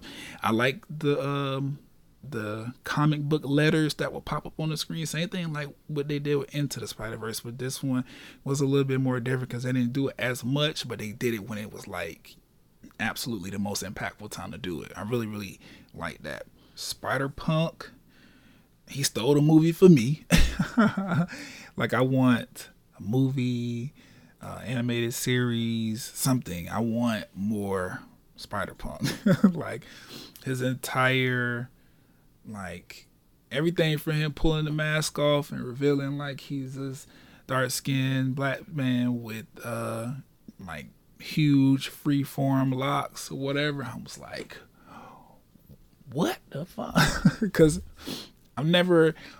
I was always aware of a Spider-Punk, you know, through playing like Marvel Strike Force and stuff like that. Like they have not all, but they have a lot of different versions of Spider-Man in the game or whatever because, you know, it's Marvel. And I was always aware of like, you know, the other variants, you know what I'm saying, and some of their identities or whatever, but I was never like aware of his. And then to be the way he was drawn in this particular movie, this particular iteration of him or whatever, has been my favorite that I've seen thus far. So I'm like, I want this Spider-Punk to get his own like series, or hopefully he's in the next movie, which it's not a spoiler because they already announced what's the next movie gonna be called? Beyond the Spider-Verse is the title they're going with. I hope he come back for Beyond the Spider-Verse, just because I feel like we didn't get much of his character and like his backstory and everything. Like, of course, something that they do in the movies every time they introduce a new Spider-Man, they take us through my name is Peter Parker and I got bit by a radioactive spider and that's how I got my spider powers. They do that for all the characters so we like understand the origin of each character so that we can get a better understanding of why they might make the decisions that they make. Spider-Punk was no different. They did one for him, you know, his whole like he's a superhero and a like world famous musician in his universe, and he fights crime and then goes on stage and performs music for all of his fans. Like he had a really, really dope story, but he's also I don't know what the proper phrase is, but he's somebody that's like against, you know, the system. So he's like super woke. Like he's a big fan of, not being a part of the establishment, not being a part of the system, doing whatever he wants to do, X, Y, and Z, and I resonate. You know what I'm saying? That resonates with me. So Spider Punk, he stole the show, especially the way he just immediately decided to help out Miles. He was not on that same bullshit that Miguel was on, and was like, nah, this don't make no sense. Let's keep it moving. He was a G through and through for his time on the screen to the time he exited. He was like a real nigga, 100%. I really fuck with that. And voiced by Daniel Kaluuya. Did I pronounce that correctly? Yes, I think so. Voiced by Daniel Kaluuya. So that was dope. The Donald Glover cameo, spoiler, I guess, maybe. If you haven't seen it, then yeah, you'll probably, because I didn't know he was going to be in the movie until I watched it. But I was also actively like avoiding things that would probably have given that away. Like, there's so many content creators I follow that I was like, nah, I can't indulge right now because I haven't seen the movie. But the Donald Glover cameo was really, really dope for several reasons. Because, he made a cameo as Prowler in, I forgot what Spider-Man movie that was in that he was in. But Donald Glover has all of these like connections and ties to Miles Morales and Spider-Man, that Spider-Man character as a whole. Because he was actually the first person to voice the Miles Morales Spider-Man. So like when Miles Morales made his like debut on screen and like one of the Spider-Man cartoon series or whatever, Donald Glover was the voice actor. We thought he was gonna voice him again for these Into the Spider-Verse movies or whatever, but they ended up going with Shameik Moore, which that was a good decision in my opinion, just given his voice fits the character. And yeah, Donald will just forever be the first, which is cool because they haven't forgotten about him. They keep bringing him back for these Spider-Man movies or whatever. And he made a cameo in this one, which was also dope because the entire movie is animated. And here we go with Donald Glover being the one like real life live action human being in the fucking movie, which would almost substantiate the rumors that the next Spider-Verse we're going to see, or the next Spider-Man movie, we're going to see Miles Morales in live action, like being played by actual physical human being on screen. Because at the end of the day, as you can tell, the Spider-Verse is literally whatever. There's a Lego Spider-Verse or a Lego universe with a Spider-Man, and there's an animal universe. Obviously, we got pigs and the damn horse, the Spider-Man horse, or what was it? I don't know. It was a cowboy with a horse that has spider powers or whatever. It was interesting, the different Spider-Man that they've come up with throughout the years or whatever. But yeah, it was dope seeing Donald Glover in there, his ties to everything, him being Prowler, who was Miles Morales' uncle. But like in the Into the Spider-Verse movie, Prowler turned out to be the bad guy. But then like in, I believe, I forget which one of these like live action Marvel Spider-Mans was it? Was it the one with Tom Holland? Either Tom or Andrew. Donald Glover made a cameo as Prowler, and he actually referenced Miles Morales being his nephew in that acting role.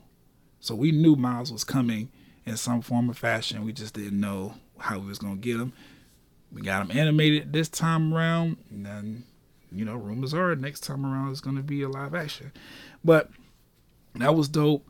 I loved all of the like canon events and cameos, like when they were explaining certain canon events or whatever to Miles, like why he shouldn't fuck them up and like how they can distort things or whatever. They put little clips in there from like Tobey Maguire's Spider-Man movie, so we got to see Toby realized Uncle Ben had just got shot or whatever. And then we also seen the traumatic event that Tom Holland went through in his version of Spider-Man, the Amazing Spider-Man series. And I think we also saw, I can't remember, but I think we also saw Andrew in there, Andrew Garfield. I'm pretty sure we did. But that was dope. I like that they are like making sure to keep people wrapped around the idea that the Spider-Verse could be live action or it could be cartoon. It's all a part of this greater spider web situation. Really, really dope. The VR Spider-Girl, her Spider-Man name is, or Spider-Woman name is Spider-Bite. That was dope. She's a black girl. I almost feel like she is the direct like variant version of Miles Morales. Just something about their interaction made me feel like, oh, this is Miles, but as a girl in her own universe or whatever. Something about their interaction just made me feel like they was like twin flames a little bit, kindred spirits, if you pick up what I'm putting down. But that was dope. What I really enjoyed most about the plot though, because Issa Rae's Spider-Man, like I said, was really, really dope. She was or Spider-Woman. She was pregnant the entire time, and we also getting rumors starting to circulate that there's been a TV series greenlit where we're gonna get Spider-Woman voiced by Issa Rae, and Spider-Gwen is gonna be in there as well, and then Silk is finally gonna get introduced, who is another Spider-Man variant with her own like set of stories and adventures. So I'm looking forward to that. But I really like this like almost instinctual feeling or need that the cartoon was able to convey, with all of the black spider people like instantly wanting to help Miles out of like sheer like, I need to help this little black boy get to where he need to be. I just thought that was dope for whatever reason. Like Miles did a lot of explaining himself and a lot of fighting. Like he got a lot of pushback from obviously Miguel, Spider-Man 2099, but then like the other Spider-Man as well, Peter Parker, even though that Peter was mentoring him in the first movie, he turned out to kind of be an op a little bit. Like he got a lot of pushback from the other Spider-Man, but like when it came to the black spider people listening to him, they were not like questioning him or anything. It was almost like they just understood what he was saying. They understood his feeling. And when they got time to like help him without Miguel, Spider-Man 2099, being aware, they just like did it without even, I could get in trouble for this or blah, blah, blah. Like they just was on team black people.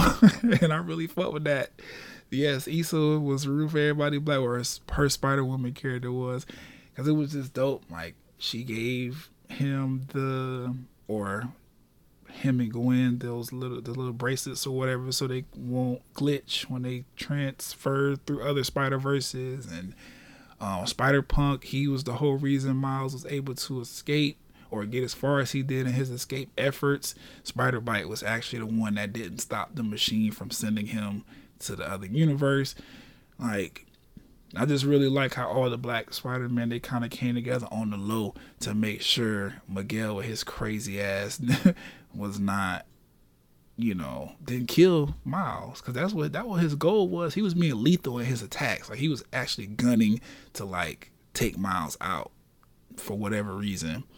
But I don't know. That was just dope. I really like the unity between the black characters in the movie. That's all I'm trying to say. And speaking of black characters, I forgot to mention this in the playlist, but Metro Boomin was actually tasked with producing the soundtrack / album for the movie. That's super, super dope. I actually really like the project. Elliot told me that I should she said that I should listen to it again after seeing the movie. So that's what I've been doing, because I just seen the movie fairly recently, like in the last week or so. So I don't really have much to say about it. I'm still digesting it. I like pretty much all of the songs. I can say that. Like, before I even saw the movie and I listened to the project, I was like, this is a really, really dope album, which is kind of crazy for me to say because the entire project is clean. There are no explicit tags on here, no explicit songs. None of the artists are cursing, talking about any of the shit that's normally talked about in hip hop. And usually clean music, I'll be ready to throw that shit out the window as soon as I hear a bleep or a pause or they skipping over a curse word. But this one was actually good and digestible, and I really, really liked it. Obviously, because they knew they had to go into it clean from the beginning, so there was no need to cut anything or bleep anything. They just wrote clean lyrics and it flowed. It made sense. After the movie came out, they circled back real quick with a deluxe to add some more songs on there. That's really, really dope. And shout out to Metro Boomin for actually being in the movie. Yes, if you paid attention, or, well, I was paying attention and I still didn't know this until after. But the scene right before Miles like jumps out of the window, and this might be a spoiler if you haven't seen it, but Miles jumps out of the window onto that like super fast train that's shooting through the sky, and then all the other spider people like chase him out of the building onto the train and shit or whatever. The spider that's hanging upside down in black and white, that is Metro Boomin. They've been calling him Metro Spider or Spider Metro. Either name sound fire to me, but I just thought that was really, really dope that they gave him an opportunity to be in the movie as well as produce the soundtrack. I just thought that was really, really dope. It pretty much immortalizes him in that Spider-Verse for like eternity. I just think that's dope. They could possibly do something with his characters. It's happened before where, real life celebrities or whatever make cameos in certain fictional pieces of material, and then Marvel is like, I like that, let's turn it into a comic book or something like that, or have them pop up somewhere else. So we possibly could see Metro Boomin's Metro Spider or Spider Metro in the next movie. And I just thought that was dope. As far as the album is concerned, real quick, Annihilate sticks out the most. I think it's because that was the single or the one they was pushing the most, and Lil Wayne's on there, which that's dope. Wayne, Offset, and Sway Lee, which Sway Lee just received an amazing, or he broke an amazing record, I would say. The song from Into the Spider-Verse, Sunflower, with him and Post Malone. So that just broke a record for being the most diamond certified single with 8 diamond certifications. That means that song has gone diamond 8 times, or it means it's going platinum 80 times. Because, to go platinum, you need to sell 1 million. Then to go diamond, you got to sell 10 million. So that's really, really dope that this song, Sway Lee, Post Malone, Sunflower, was the most diamond certified single of all time, going 8 times diamond. It was the most certified platinum single of all time before that. So like, we was really fucking with the song. I know I was. Sunflower, I still fuck with it. I'm iffy with Post Malone and his music, but I don't dislike his music. It's just sometimes it hit for me. Sometimes I'd be like, nah, I'm gonna skip this one. Sunflower, Sway Lee on that hook, it was perfect. But yeah, shout out to Metro Boomin for making his cameo in Into the Spider-Verse as Spider Metro, or Metro Spider, not Into the Spider-Verse, Across the Spider-Verse as Spider Metro or Metro Spider. That shit was dope. I actually laughed out loud at his like 2 lines in the movie. Like, he was actually a comedic relief point in the movie, which is dope to me because I didn't know that was him until like days after I had saw the movie. So it made me happy when I found out that one of the parts that I laughed at was his, and it wasn't like forced or fake or nothing like that, because I didn't even know who the fuck he was until after. But I'm gonna keep listening to the Across the Spider-Verse album and probably give y'all like some more or like a more in-depth review on the next episode, because I like the Annihilate record. I also like this record with ASAP Rocky, Am I Dreaming? This featuring Uzi Vert record, All the Way Live, dope. Offset and JID, never thought that pairing would make sense to me, but it does, and it's fire. Like, I really, really like Hummingbird with James Blake. I feel like I'm just going down the list. But no, Hummingbird with James Blake, that's probably my favorite song on here. When I heard it in the movie, because remember, I listened to the album beforehand. When I heard it in the movie, I was like, it fit the scene perfectly and everything. Home with Don Toliver, Uzi Vert. Like, what was this? Nonviolent Communication with James Blake, ASAP, and 21 Savage. The whole project is fire. I fuck with it. Nas got a track on here, Nas Morales. I fuck with it. Overall, just a dope project. And I actually need to listen to the deluxe version to hear the songs that they added. So yeah, I'll do some kind of more in-depth review on the next episode. But as for now, yeah, man, the movie was fire. I would see it again, definitely. It was just that good. I feel like I remember everything that happened, but I still don't at the same time.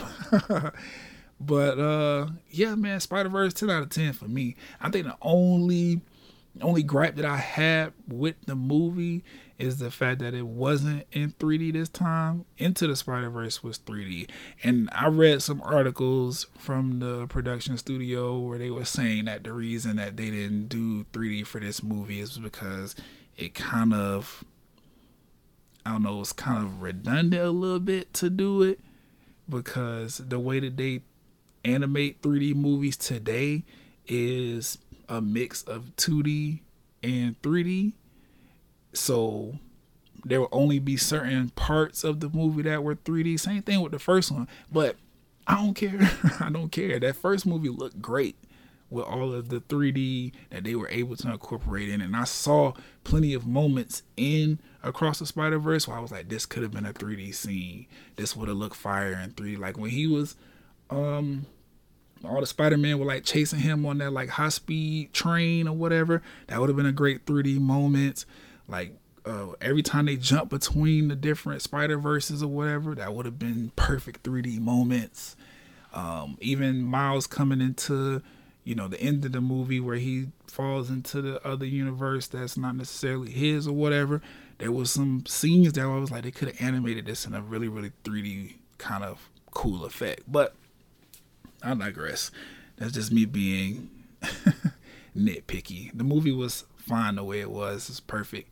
Down to see it again. And I'm definitely going to be getting those Miles Morales Echo Crocs from the Foot Locker soon. But yeah, that's it for my little review for the Spider-Verse. Anybody who want to reach out, we could talk about it. Talk to Elliot about it. We had a great conversation. Can't wait to talk to you about it some more, because I feel like you have more to say, but you didn't want to give too much away because I hadn't seen it yet, or we was pressed for time after I seen it.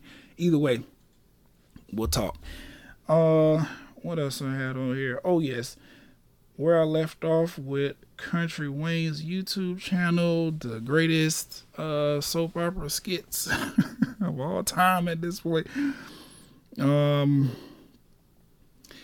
Jordan's not to be trusted. I'm glad that he's having a moment where he's coming back to himself and being like, you know what, I can't do this to Dee and Wiley and all this other stuff. I hope Wiley don't end up getting killed, because he is, off the rails a little bit. I think Wiley is testing Jordan, giving him that money and talking about we family, we grew up from kids. I think he's testing him to try to get Jordan to crack under the pressure and like tell like what he really snooping around for. Mike is hilarious. Him trying to get with Dominique, Rashal, hilarious. What Wayne and Amber are doing, SMH. Like, I don't like this. Anthony don't deserve it. I'm really, really, really ready for him to just go in and find out so we can like move into whatever phase of Anthony's story that's about to trigger, because Amber is cheating on him with Wayne, who is her ex, but also who is Anthony's current business partner. They just had a falling out over some court shit, but they still in business based on contracts. Like, this shit messy. And I'm ready for them to find out. I'm tired of Brittany playing with her mom and dad, Ro, and her dad. Like, she need to get out of their life. They done rekindled their relationship, got back together. They need to just let Brittany go and have a new baby. I don't know, because Brittany is trouble. I don't like her. I've been giving her the benefit of the doubt, because on some point she seemed like she really stuck in this street life, but then on the other part she like the leader. So I'm like, nah, she got to go. Philip and Chase's whole storyline with the drug addict, and now Chase's wife is on his ass. Like, why you didn't tell me you went to jail behind this shit? Hilarious. What else is happening? I'm glad Kendrick is starting to get back into a better place. You know, Mike was really, really smart to bring him on as an investor and like the lead attorney for this new investment opportunity he got with the little community service thing. I like that. Either way, if you don't watch Country Wayne's YouTube channel, then you have no idea what the fuck I'm talking about. Just know the content over there is good. It's fine. What else? What else did I want to talk about really fast before we get out of here? I'm still watching Young Justice. I'm on season 3. What is it called? Is it called Invasion? I forgot what season 3 is called, but it's getting really good. I was surprised because I seen the first season on Cartoon Network when it first came out. I seen a couple of this second season's episodes. I fell off somewhere in between there. This third season and the fourth season, they're newer. They like picked the show back up and continued from where season 2 left off.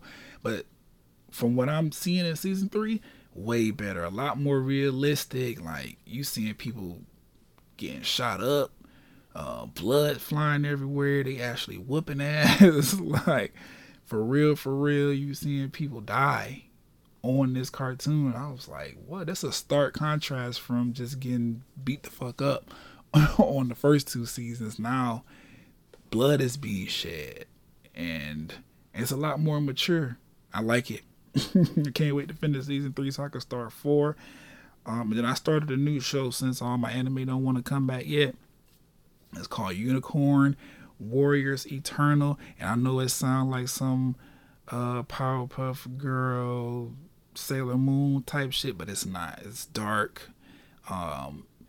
It's actually got a whole like steampunk kind of animated vibe to it, which I really, really like. That's probably what drew me in, like from the beginning, seeing that whole steampunk animation. And I like the stories of the characters. Obviously, it's some, fantasy fiction, mystical type shit or whatever, but it's really, really endearing. It's really interesting, the story that's happening on this show.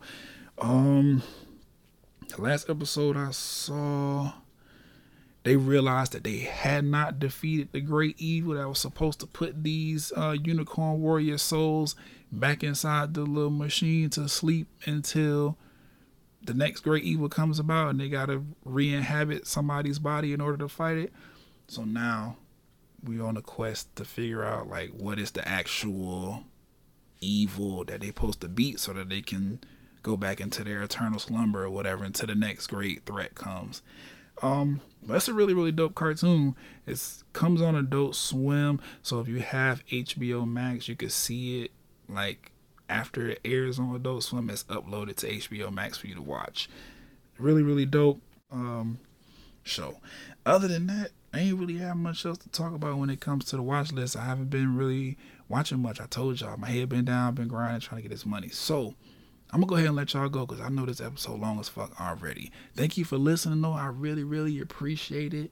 I'm gonna be more consistent moving forward. I finally sat down and had the time to like get everything out, so it'll be easier for me to move forward. Follow me on the gram if you're not already. BRINSAPPH. Same thing with Twitter. Even though I don't really be on there as much as I used to be, I still be on there. So if you want to at me, you can. I'm on TikTok too, but whatever. I'll catch y'all on the next episode. Yeah, I got all these hoes requesting toxic dick, is all they want. Fucking her for years, better not post a pic, better not do it. Finger itching, trying to hit something with that switch. Slide through, come back, took the bitch. Gone, bitch ain't speaking on the business, keep it low. Snatch a whip, that's a double R. Rolls Royce truck, in my ear, penthouse. I see the city when I'm hitting that bitch from the back. Big dog, I could be out the country, make a call and get you wet. Bitch look up.